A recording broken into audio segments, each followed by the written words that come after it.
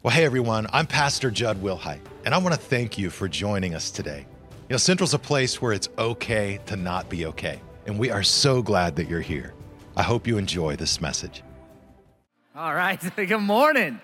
How's everyone doing? So glad that you're here with us this weekend. Hey, if you're new, we are especially glad that you're here. Thanks for just trusting us, showing up here today. So awesome to have you with the Central family. Hey, does anybody have a sleepwalker in their household? We have a sleepwalker in our household, and it's really a scary thing. It's a dangerous thing. My oldest daughter, Avery, she has been a sleepwalker ever since she was like 5 years old. And the reason it's scary, the reason it's dangerous is because all of a sudden in the middle of the night, she won't make a noise, but she'll just be standing over my bed. And it's like just her presence being there wakes me up. And I just see the silhouette of someone and you feel like reacting and jumping at them, but then you realize it's your daughter. And I'll ask Avery, what's going on? Like, what's the matter? And she'll just stare, just a zombie stare at me. Like, babe, what do you need? Staring. And it takes me like a minute to realize, oh, she's sleeping. So I'll pick her up, I'll go lay her back in bed. She has no idea the next morning that she even did it.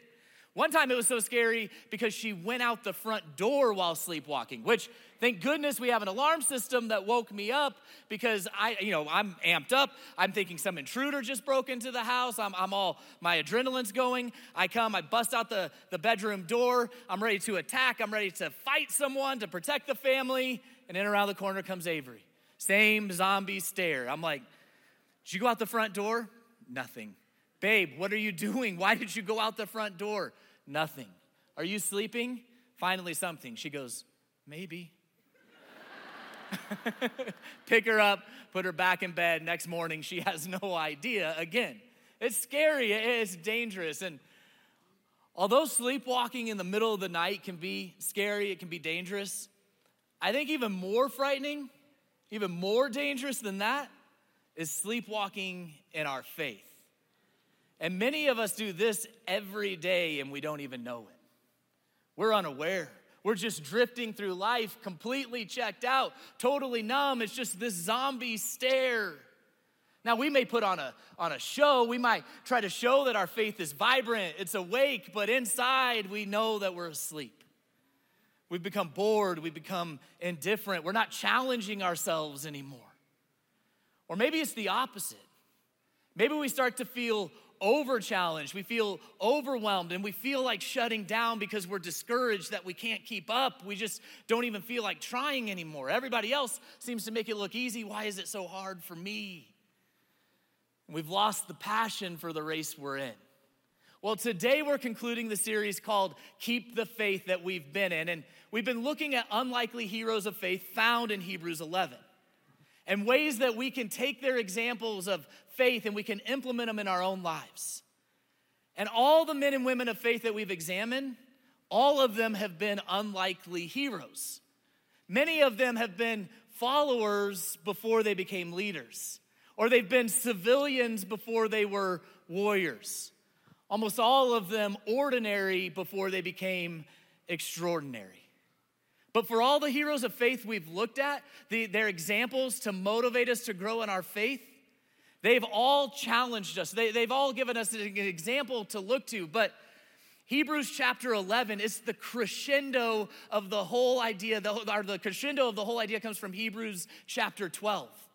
So the very essence of Hebrews 11 is wrapped up in the first couple verses of chapter 12. And in this new chapter, it not only completes the series we've been in, but it completes the very thought process of Hebrews 11. These verses, they gave us the ultimate grand finale of faith that we should look to, that we should aspire to be like. So let's look at Hebrews chapter 12, verses 1 and 2. When we get to the red word, say that out loud with us. But it says, therefore, since we are surrounded by such a huge crowd of witnesses to the life of faith, let us strip off every weight that slows us down, especially the sin that so easily trips us up. Let us run with endurance the race that God set before us. We do this by keeping our eyes on who? Jesus. We keep our eyes on Jesus, the champion who initiates and perfects our faith. In Hebrews 12, the author of Hebrews, he puts us in a race. And this race is called life. And Hebrews is talking about this great crowd of witnesses, all the heroes of faith that we saw in Hebrews 11, that they can inspire us, that they can teach us. But now the author's saying that we're in the race. You and I are in the race. The baton has been handed to us. It's our turn to run. And we're given the ultimate example of faith to look to. And to describe this example, Hebrews uses the word better 13 times. We have something better to look forward to. We have something better as an example to look at than all those heroes of faith had in their race. And that something better, the person we look to is the example of Jesus. Jesus Christ is without doubt the most inspirational personality that has ever lived. And he only taught for 3.5 years. I mean, think about that, 3.5 years, yet he changed the world more than anybody else. He didn't write any books, but thousands of books have been written about him, enough to fill libraries. He's the subject of the Bible from cover to cover, the main focus from Old Testament to New Testament. He didn't have any army, but he made history and shaped nation. He didn't have worldly power, but he spoke with God's power and authority. He performed miracles that astonished his friends and his enemies. The Encyclopedia Britannica, it talks about Jesus, and if you're a Gen Zer in the room, an encyclopedia is the series of books. We didn't have Google back in the old days. We had to go look up, in the index, a subject, go to the right book, go to the right page, no search boxes, no thousands of documents. But the Encyclopedia Britannica, it describes Jesus in more than 20,000 words. That's more than Caesar, Aristotle, Alexander the Great, Buddha, Cicero, Muhammad, Confucius, all of them put together. He shed more light on things that are human and divine than all the philosophers and all the scholars combined. And Jesus redefined what it meant to be a hero. In the ancient days, a hero was someone who had power. They were in a position of power, and then they would hurt others with their strength. Your Caesars were seen as heroes. Your pharaohs were seen as heroes. But when Jesus showed up, he taught us that hero is someone who serves and loves others. He said in John 15:13, there is no greater love than to lay down one's life for one's friends, which he did. Redefining the word hero. That's why today we see heroes as those who sacrifice, like your firefighter running into a burning building, your police officer that puts his life on the line, her life on the line between a victim and danger, a doctor that serves an under-resourced community at no charge. Jesus redefined what it meant to be a hero. And he was also the perfect embodiment of faith for all of us. He's the ultimate model of what God can achieve in his people by faith.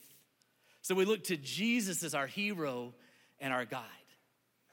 And the author of Hebrews, he reveals to us 3 simple steps in order to do so. And the first one we get in the first part of that verse.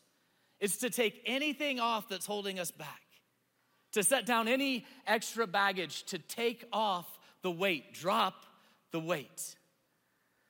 I don't know if you've ever seen these videos that have been going around social media. They're these run videos where someone's jump scared. They could be walking through kind of like an isolated place, like a parking garage, all alone. Something jump scares them, and they have a moment where they can choose fight or flight. They choose flight, they choose to run, and they drop this incredible soundtrack over it. Makes it funny. I have a couple of my favorite examples right here.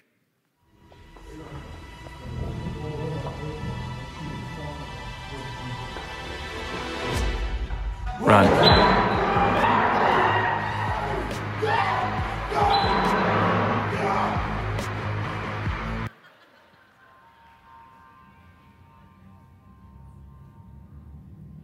Run.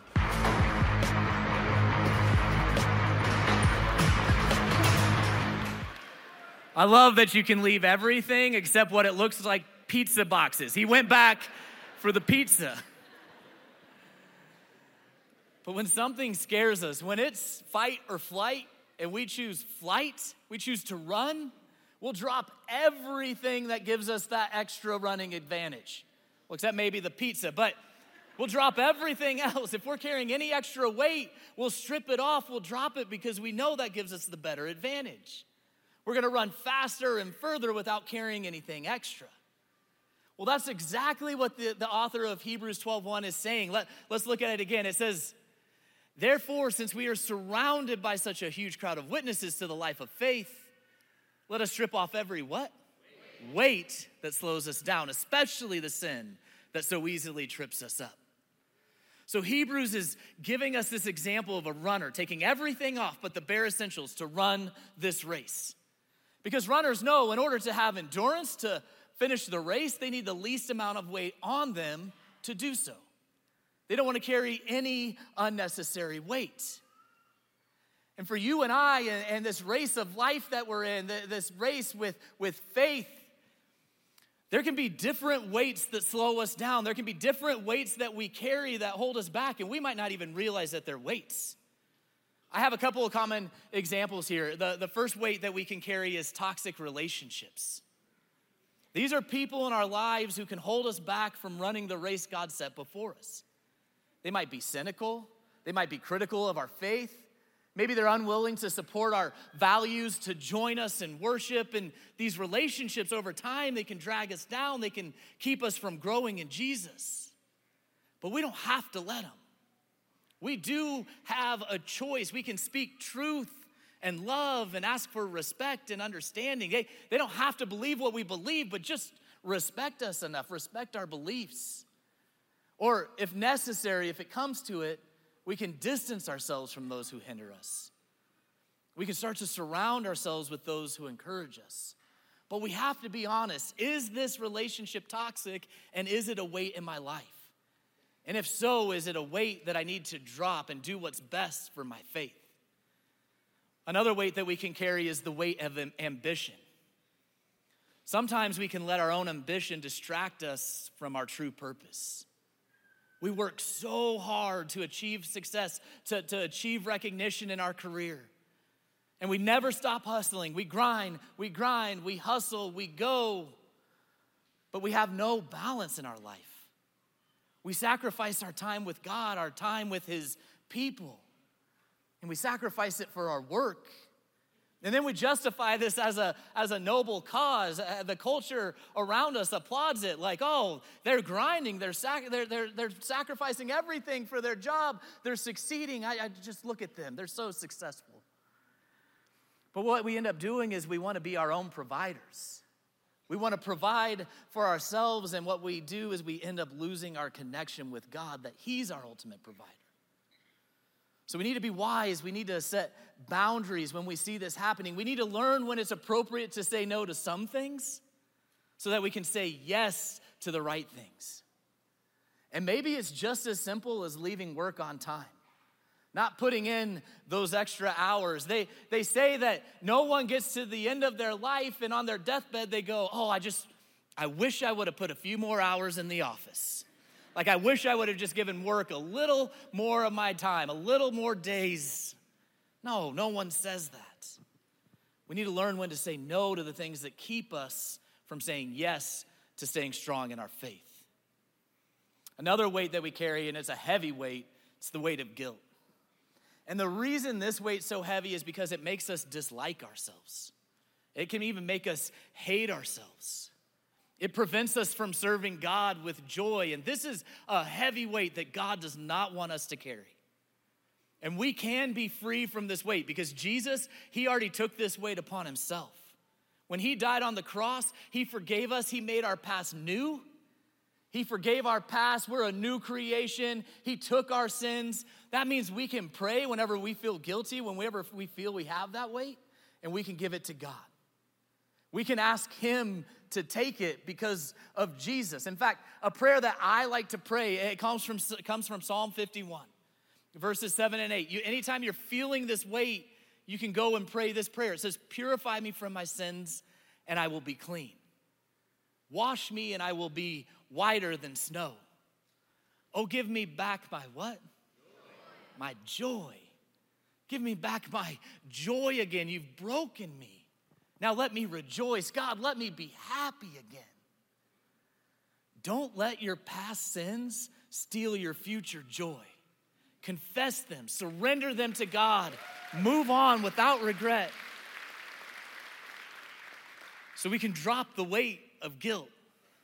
And then another weight we all carry is sin. Sin is a weight that slows us down. Hebrews 12:1 talks about this sin that easily trips us up. Now, this is not the same as our past sins, our past mistakes. This is stuff that we're tempted by right now. The stuff we know is wrong and we might be tempted by today, later today. Maybe we were tempted this morning. The stuff that keeps us from running the race that God's put in front of us. And then it feels like we're just in this cycle that we can't ever get out of. Like ever. We just go. I don't know if you found yourself doing this, but it feels like sometimes when I'm praying and I'm confessing my sins, I'm praying and confessing the same sins over and over. And I'm almost embarrassed by it when I'm talking to God, like, God, why can't I get out of this cycle? But there is a way to get out of the cycle of sin. We can pray that God sends us his Spirit, his helper, to not only convict us, but then also to help us resist that temptation, to resist that sin. So we need to listen to his voice in those moments. We need to pray, ask for God's protection, ask for his strength when it comes to resisting these sins. But another way we can get rid of this weight is by having people in our lives who can keep us accountable.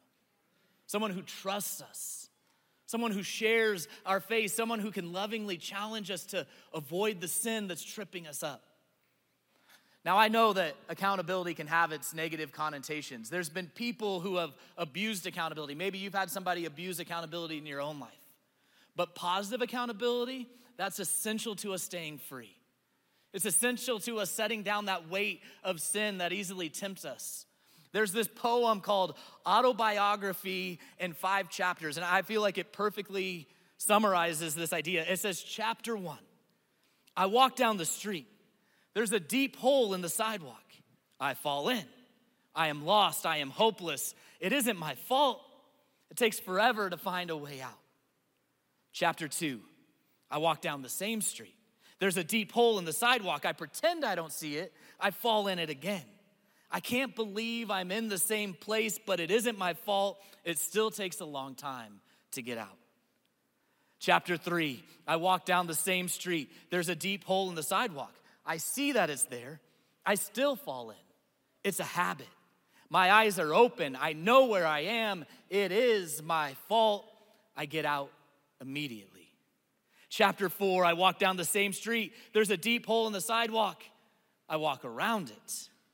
Chapter 5, I walk down another street. This is the perfect analogy to what we all go through when it comes to the sin that easily entangles us. That it becomes a habit that we can't break free of, but with God's power, he can help us walk down a new street. And if I could offer a chapter 6, it would say, I have a friend who walks with me down the new street, making sure I never go back to the old street. Because that is what we all need. We all need accountability. We all need people who know our weaknesses. They know our temptations. They're going to do their best in love to keep us away from that sin, to keep us away from those temptations. Or at least make sure we don't go back to the road or the street where we could stumble and fall in that hole again. So let's throw off every weight that slows us down, whether it's toxic relationships, ambitions, guilt about our past or our present sins that entangle us. Hebrews 12:1 tells us to get rid of them, toss them off, put them to the side, don't pick them back up again. And we have to do that. We have to do that if we're going to do the next part that Hebrews 12 is asking us to do, which is to run with endurance. We've all been probably told how we can work out, lose weight, get in shape, how we can do this better probably about 1,000 times in our lives in some sort of format, right? I feel like I'm always being told that I'm just doing it wrong. At one point it was like do cardio and don't lift. Now it's lift and don't do cardio. At one point it was do more weight, less reps. And then it was do less weight, more reps. I just feel like I'm always doing it wrong. And one of the strategies, one of the tactics is this tactic called time under tension, which time under tension when you're lifting, it refers to the amount of time a muscle is held under tension or strain during an exercise set. So instead of your traditional 1, 2, 3, 4, you still do reps, but you try to hold them as long as you can. So you're going more 1, 2, which I hate this because I can only do like a couple reps. I feel so unsuccessful, I did nothing, but yet I can't brush my teeth the next morning. I'm like, I did 2 reps. It's hard, but the idea is that this forces your muscles to work harder. It optimizes muscular strength and growth and endurance, and then the longer you can keep your muscles under that tension, the stronger you're gonna get. Well, the Bible tells us in the second part of Hebrews 12:1, it tells us this. It says, let us run with what? Endurance. Let us run with endurance the race God has set before us. Now, endurance here, it means perseverance. It means patience, but it also means more than that. It means to stand firm under the burden of something, to resist the force or pressure of something. The author of Hebrews is saying, run with endurance, implying that we will face challenges. We will have things that try to push us down. So we look to Jesus as our model of perseverance, of patience, of endurance. Now, the author of Hebrews, he's originally writing to a group of people who are tempted to abandon their faith. It's getting hard for them. They want to quit. So he's telling them, endure. In fact, he says endure 4 times in just 7 verses because they feel like giving up. They feel like throwing in the towel. They feel like quitting. They're done. It's getting hard. They want to walk away. And some of us, we can feel like that, right? Maybe you're here today and you feel like that. That we just can't handle the difficulties. We feel like quitting. And Jesus, he knew that this would happen. He warns us in Matthew 13 that if we don't endure, if we don't grow deep roots, that we're gonna fall away from our faith the second that we have problems. So although living a life following Jesus, it's full of fruits, it's full of blessing, it's also hard. It isn't easy. Yes, you get peace, you get joy, you get patience, you get understanding, you get purpose. But you also get trials. You get troubles and tests. It can be hard, and you're gonna need endurance to get through it. And when it comes to hardships, the only way to develop endurance is to go through those hardships, to experience them, to experience that time under tension. Paul tells us in Romans 5:3, he says, we can rejoice too when we run into problems. We can rejoice. We can find joy when we run into problems and trials, for we know that they help us develop what? Endurance. So don't be discouraged if you face problems. If you encounter suffering, tribulation, you're strengthening your endurance. So when it feels like your financial world's a mess, see that as an opportunity to strengthen your endurance. If a job or a career doesn't work out, you have to change careers. See that as a chance to build up your endurance. If you struggle with a health issue, with a physical limitation, see that as a way to exercise your endurance. If you have a family conflict, if you experience a loss, maybe you can see that as a time to grow your endurance. If you face rejection or criticism, you can see that as a chance to demonstrate your endurance. Life is gonna have its challenges, but listen, endurance is more than just surviving our struggles. It's turning our struggles into victories. The life of faith, it's a marathon. It's about distance. It's not a sprint. And so when we start following Jesus, we have to be ready for some challenges. And don't get hard on yourself. When it seems like everyone's faster than you, they can go further than you, seems like they're stronger than you just find your pace. Keep going. Don't quit. It might be a slow process, but quitting's not gonna speed it up. Run the race God's put in front of you. Run it with endurance, the race that He set for you. then the way we keep that endurance, we keep it by fixing our eyes on the finish line. There's this story of a man named Douglas Mawson, who was an Australian explorer and geologist. He led a team to this remote part of Antarctica. And it was the month of November. He and two friends, they left their base camp with 12 dogs, 2 sleds, and enough food for about 3 months. And they faced a brutal journey. They battled blizzards, crevices, extreme cold, and then tragedy struck. One of Douglas's friends plunged into a deep hole with most of the food and with most of their gear. Douglas and his friend, they were 300 miles from their base camp, and they were left with just 6 dogs, 1 sled, and just a little bit of that food. And they decided that their best chance of survival was to turn back and to reach base camp before all their food ran out. They had to ration their supplies. They had to be careful with the food. And on the journey back, the dogs that pulled the sleds from malnutrition, they ended up dying. Douglas's friend Mertz, he became seriously ill and delirious. He also died, leaving Douglas alone in the wilderness. He took a day to bury his friend and then continued his trek, now dragging his sled all by himself. Through the freezing cold snow and along his journey, he kept running into danger. He fell into several crevices. Once he dangled by a rope attached to his sled for hours before he had the strength to climb out. And through all this, he suffered frostbite, starvation, dehydration, exhaustion. He lost most of his fingernails, most of his toenails. He hallucinated, he talked to himself. He wrote in his diary, "It seems like I'm always repeating in my head, must go on, must make haste, must make haste, must go on." And on February 12th, after 90 days in the snow, freezing, starving, thirsty, Douglas was finally found by a rescue team. He was frail, he was thin, he was broken, but he was alive. And when he got home, they asked him how he did it, how he survived such horror and survived such pain for so long. And Douglas pulled out a picture from his pocket. It was a picture of his fiance, and he held it up and he said, This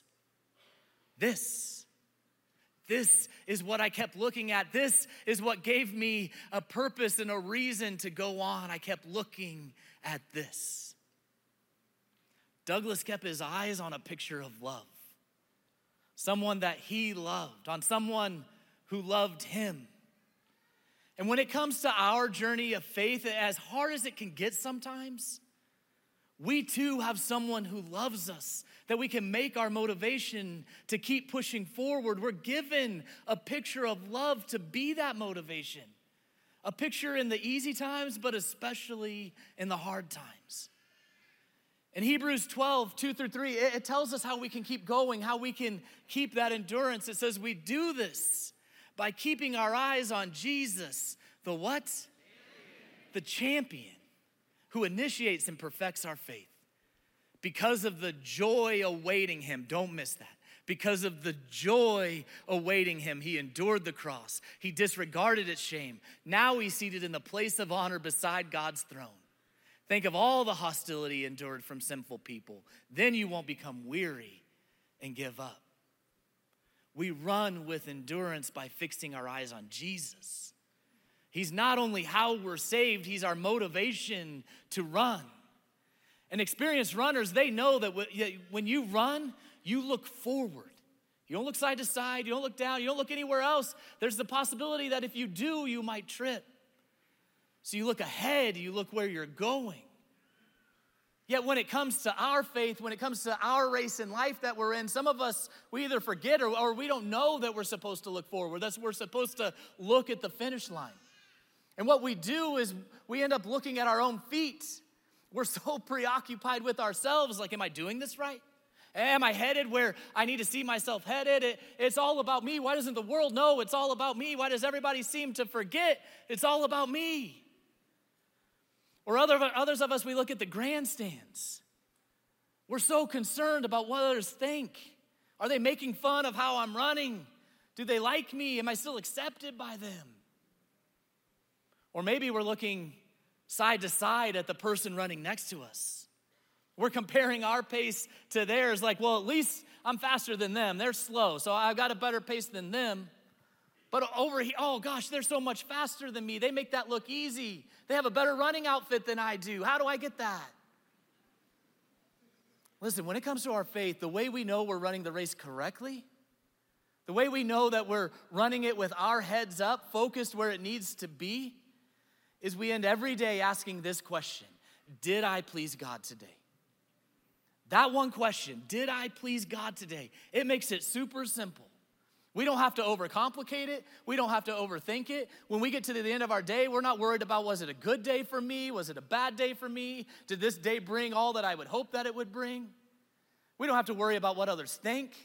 Are they talking badly about me? Are they laughing at me? Are they making fun of me? No, all we ask, did I please God today? We keep our eyes on the prize. We focus on the finish line. Because beyond that finish line, there awaits a champion. There stands a hero of faith who loves us more than we can imagine, who gave his life for us in the most unimaginable way. And Jesus knew this life would be hard. It was hard for him beyond measure. He even warns us in John 15, if the world is against me, don't be shocked if they're against you too. And think of everything that he had to endure. He had to face a hostile crowd when they wanted nothing but his death. He had to face a cancel culture before cancel culture was a trend. They wanted to cancel him completely. They wanted to end his life, end his ministry, completely destroy him. He was beaten. He was spat upon. He was mocked. He was flogged as close to death as one can get, rattling his bones, exposing his muscles and his organs. He was forced, a crown of thorn was forced on his head. And with his broken body, the beam of the cross was put on his shoulders. He was forced to carry it a long way. And once up that hill, he was nailed to that cross in the most excruciating way. And when they hoisted that cross up, he was gasping for air. He was thirsty. He was naked. He was beaten. And he did all of that. He went through all of that and more, but still was able to find joy. So we drop the weight because Jesus already took on that weight.